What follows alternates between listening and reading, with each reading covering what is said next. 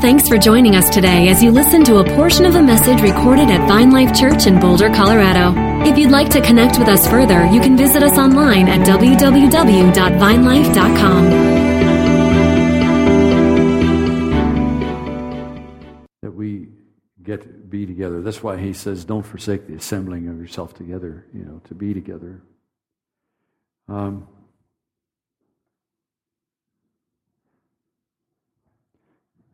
So how difficult has this week been? It's just a question.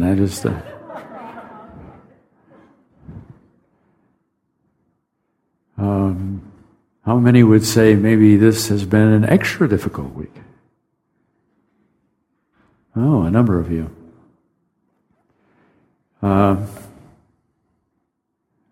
Yeah, I raised my hand too.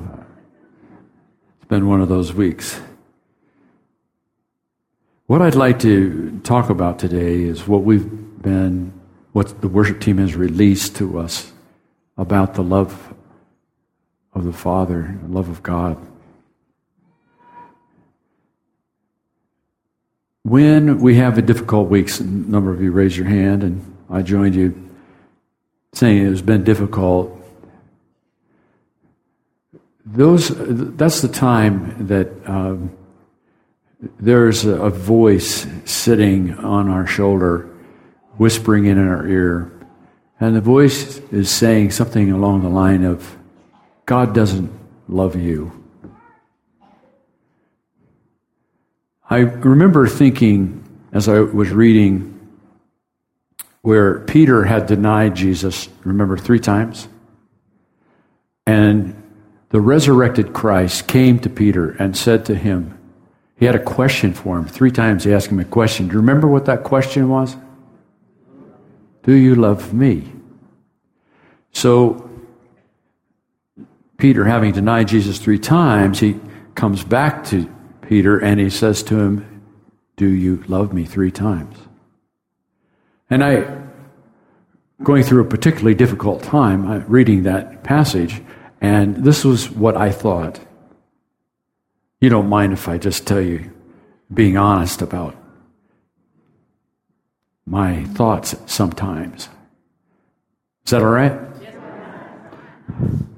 I said, Lord, the question here is Jesus asking if Peter loved him. And if I were to have you face to face in this moment, and you were to ask me the question, Walt, do you love me? I think I would look back to you and say, I don't think that's the question. I think the real question is, Jesus, do you love me?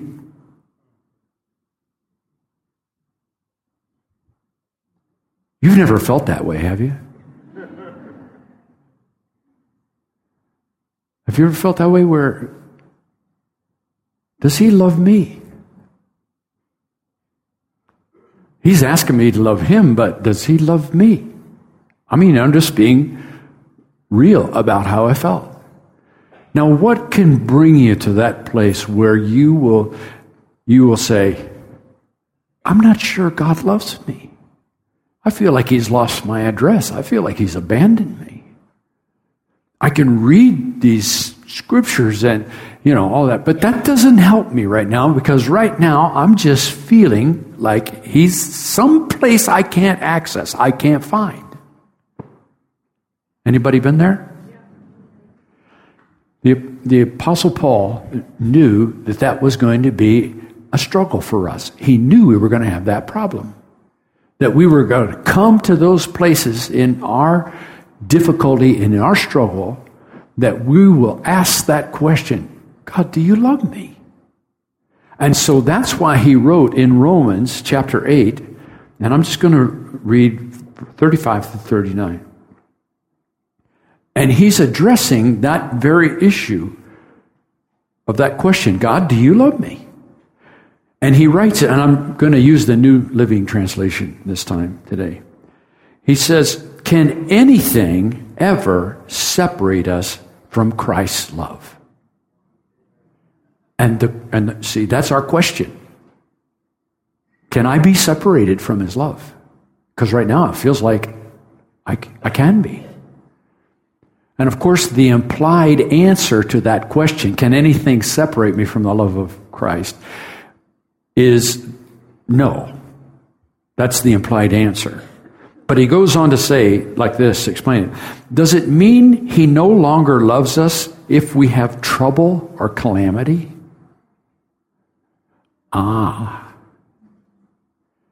So we see that trouble or calamity can be an issue that in our struggle to feel his love, trouble or calamity can get in the way.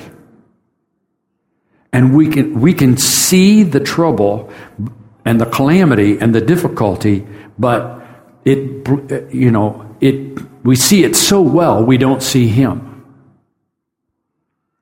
It's bigger than he is because we're dealing with it right here. He said, does it mean he no longer loves us if we have trouble or calamity or are persecuted or are hungry or cold? Now, in this culture, we're blessed in that we don't deal with that too much. Some people do, but for the most of us in this room, we probably don't. And when I go to Africa, I encounter people all the time who deal with hunger or cold.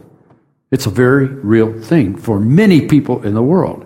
So what he's writing here, many people in the world could identify with that, even though we might not so much on hungry or cold. And he goes on to say, or in danger or threatened with death. And then he says, even scriptures say, for your sake we are killed every day. We are being slaughtered like sheep. Now, when I first read that some years ago, I thought, what in the world is he saying? We're like sheep to be killed all day.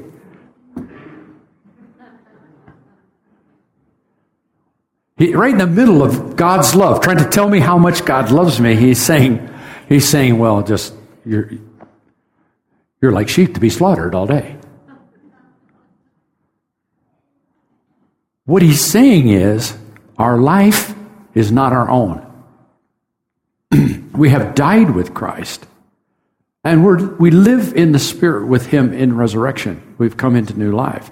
But he's saying, don't expect to go through life without the trouble and the calamity and the difficulty, because those things are a part of life. Just know it's part of life. You're going to experience death all the time because your life is not your own. It belongs to Christ. And your life is hidden with Christ in God, he says in another place. So don't let this idea that difficulties and problems that bring this sense and feeling of death, don't let that separate you in your awareness of God's love for you. So he answers that question. What can separate us? He says, no, despite all these things, overwhelming victory is ours through Christ who loved us.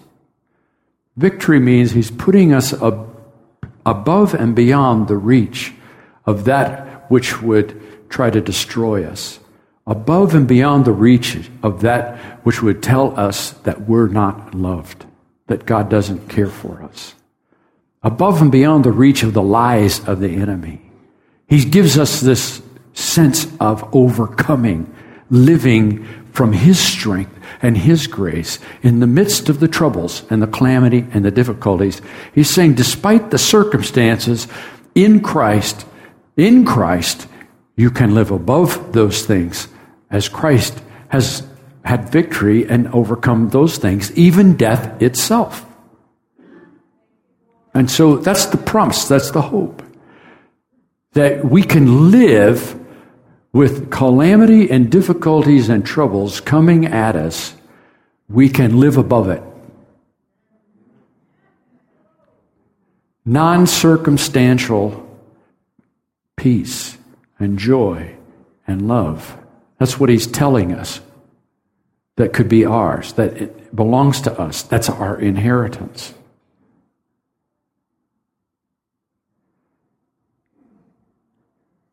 And then he goes on to say, and I am convinced that nothing, would you help me with that? Say nothing. Nothing can ever separate us from his love. Death can't, and life can't. Life, what does it mean, life? The stuff of life that we live in. The troubles, the difficulties, the things that he's talking about.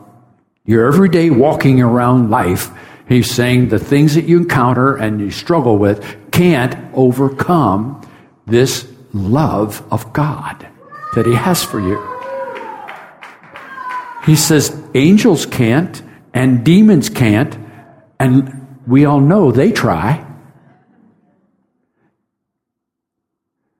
Where do you think some of these thoughts originate that you have about that make you hopeless and fearful and anxious, even angry and bitter? Where do you think that stuff comes from? It's not from God. Demonic powers are releasing stuff into your thoughts in those moments. And we need to recognize the source of that stuff. And if you keep it very long, you will be depressed. I guarantee you. I remember Bill Johnson saying he was 15 minutes away from depression. And I thought, you too? I know what you're talking about. You entertain those thoughts that come after you. God doesn't love you. You're on your own. He's not going to help you. You're going down. You live with those things very long and agree with them very long, and they will actually become a stronghold, and you will be depressed. People will ask you, how you doing? Well, I'm doing fine. And inside you're thinking, boy, if they only knew. I am not doing well. I'm on the edge here. That's where those thoughts come. Demons can't, he says. Our fears for tomorrow, I'm sorry, I read it wrong. Our fears for today and our worries about tomorrow. Our fears for today and our worries about tomorrow, and even the powers of hell can't keep God's love away. Whether we are high above in the sky or in the deepest ocean, nothing in all creation will ever be able to separate us from the love of God that is revealed in Christ Jesus our Lord. What is that love that's revealed? He loved us so much, he came into this world in bodily form with the very purpose to tell us about the Father's love. To let us know that despite the circumstances, the difficulties, the struggles, and the trials of life, the message is, the good news is, you have a Father in heaven who loves you. And he sent his own Son to die for you so that your sins are forgiven. And as you are with him and identify with him in resurrection, your innocence is established before God. And you can stand holy and blameless and accepted before him because all your wrongdoing has been wiped out. That's the kind of love that the Father has for you, that he sent his Son to do that for you. Now, the reason this is, I think, a challenge for us to understand this is we have been raised in an environment that is conditional. Love is conditional. You're loved if you perform well, but the moment you fail in your performance, you're not going to be loved. I heard it recently said that 25% of the people will never like you no matter how much you try to win them over. No matter how good you treat them, no matter how much you give them, no matter what you do, how kind you are, whatever, 25% of the people will never like you. So you might as well just accept that and give up on some people. 25% of the people don't like you, but can be persuaded to like you. 25% of the people do like you, but can be persuaded to change their mind and not like you. Just say something or do something to give them an opportunity to judge you and condemn you and separate themselves from you. Because that's what judgment is for in our thinking. It's the rationale why we cannot love somebody. And then there's 25% of people that will love you no matter what. Some of those are dogs.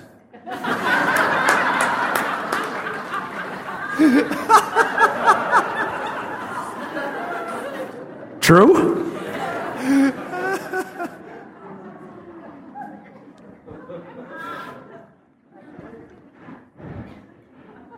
In 1 John 4:19, it says, "Let us love because God loved us first." First love. He is first love, but we live in a world of second love. The people around us that we work with, in our families, even our spouses, all that we know when we grow up is second love. Sometimes first love breaks through into our hearts through other people. That's called heaven coming to earth. That's what that is. But it doesn't always happen because second love is a broken reflection of first love. So, in second love, the problem is you can become doubtful, frustrated, angry, and resentful with second love from other people. Because affirmation, affection, sympathy, encouragement, and support is limited. It's limited.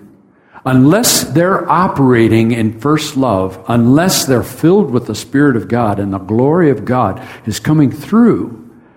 Now, we're created in the image of God, and it will come through. But the point I'm making is it doesn't always come through. And when it doesn't come through, that's what makes us angry and resentful and bitter.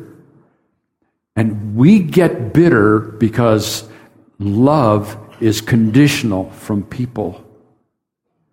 And the problem is we're expecting something from them they can't always deliver.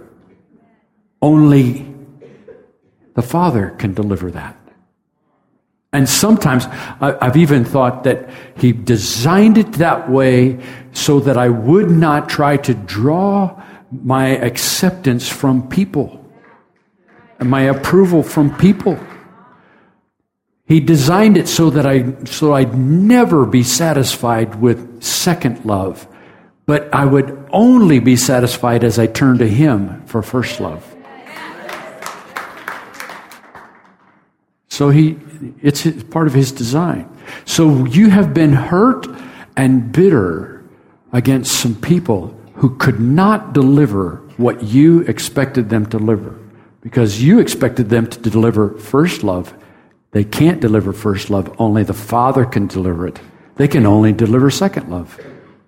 I've been married 44 years to a wonderful woman. And she tells me all the time how much she loves me. I'm a lucky man. I mean, she comes behind me and rubs my shoulders, and I'm sitting in my rocking chair. That's usually where you'll find me, in my rocking chair. And she'll come up behind me and give me a kiss. I'm being treated so well. I'm telling you, it's really nice. As good as it is, one of our marriage seminar jokes was, we've had an ideal marriage despite the several shooting incidents.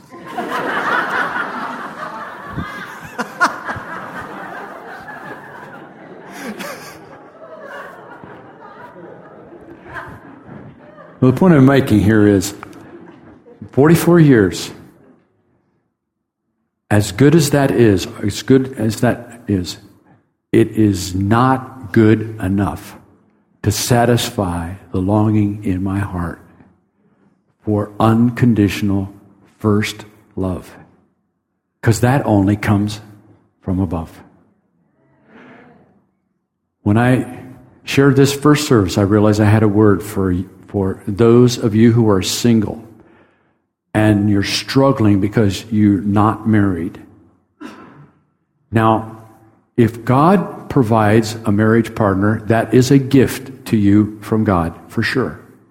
But I want to tell you, someone who has been married 44 years and have taught and counseled, I don't know how many married couples over these years, that what you're hoping to get, I'm speaking to you as a single person, and really helps you, maybe if you're married, you haven't got this figured out, that if you're thinking that marriage is going to satisfy that longing in your heart and that emptiness, if you're thinking it's going to come from them, your thinking is incorrect.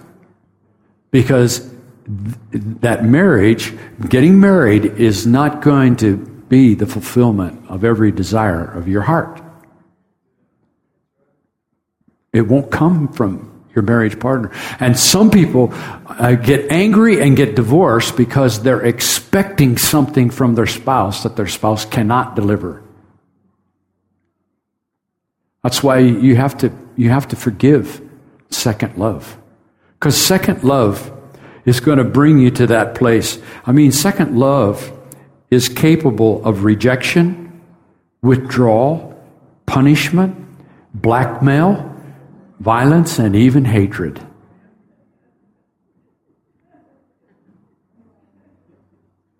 And we're surprised when it happens. Why would we be surprised? It's because it's not first love. First love comes from the Father. And what Paul is trying to make here, the point he's trying to make is this, is that you're loved, there's no reason to be afraid. Because you're loved by the Father in heaven, there's no reason to go through life afraid.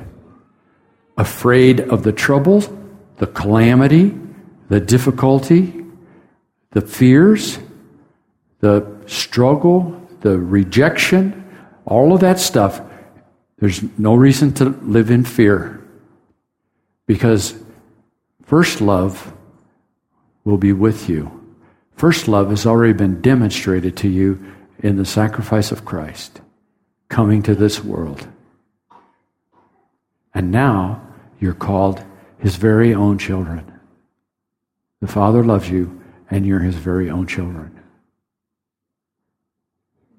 And His inheritance through Christ, in Christ, I'm accepted. In Christ, you are accepted.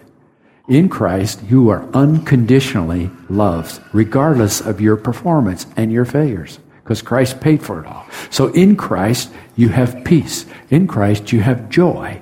In Christ, you have righteousness. In Christ, you have acceptance before the Father. You're embraced by the Father, regardless of your performance or what you do.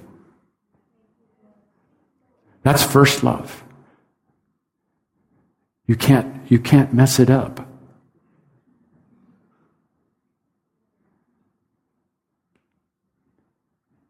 He's just going to be there loving you, no matter how ugly you get. Or how unloved you might feel. The truth is, He loves you. That passage in Romans inspired the song that the worship team has prepared to lead us in, that I would like to just release over us. Your love never fails. It never gives up. It never runs out on me. Your love never fails. That's first love. So, I'm going to do something just before they release that. I'm feeling prompted to do something here. For us to receive first love, we need to forgive those who have disappointed us in second love. Because what happens is that the disappointment that we've experienced in relationships in second love can be such a focus, and we're so trapped by it that we can't really be free to receive the first love. Our unforgiveness or our bitterness or our hurt, our woundedness of what people have done to us, the things from, as he said, whether it's from the past or whether it's present, that can all be wiped away. That can all be wiped away by first love. And so, would you bow your heads with me right now? And there are some of you, right, as I've been speaking, you realize there's someone that you have a relationship with in second love that you have been disappointed that they didn't give you first love. Now, sometimes first love will break through, as I've said. Sometimes heaven will come to earth through that person, and that's what we're looking for and praying for, that will be released over and over. Heaven will come to earth where first love breaks through and is expressed to us through other people. But right now we're dealing with those that were disappointed that didn't express it. They didn't deliver first love. You got second love, and it disappointed you. Can you forgive them? And most of us will have more than one person. We'll have several people. And I would encourage you to pray this way. I would encourage you to pray and say, Father, I forgive, and name their name. Father, I forgive, and it might be a spouse. It might be somebody you've been married to for years. Father, I forgive. It could be a parent.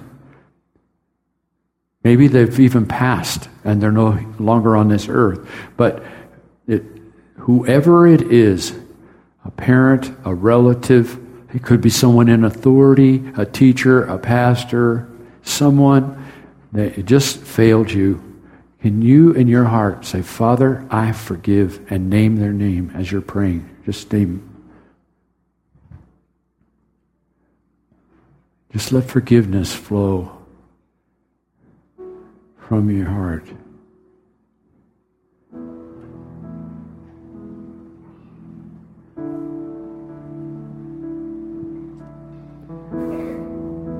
Forgiveness is untying them and releasing them. That's what you're doing right now. Where you've tied them up with your thinking and your emotions and your feeling. You're untying them right now. You're unbinding them. You're loosing them and letting them go in your heart. You're setting them free. They don't owe you anything anymore. They don't owe you anything. What you feel like they didn't deliver, what they didn't give you, you're saying, you don't owe me anymore. I'm untying you. I'm letting you free. I'm letting you go.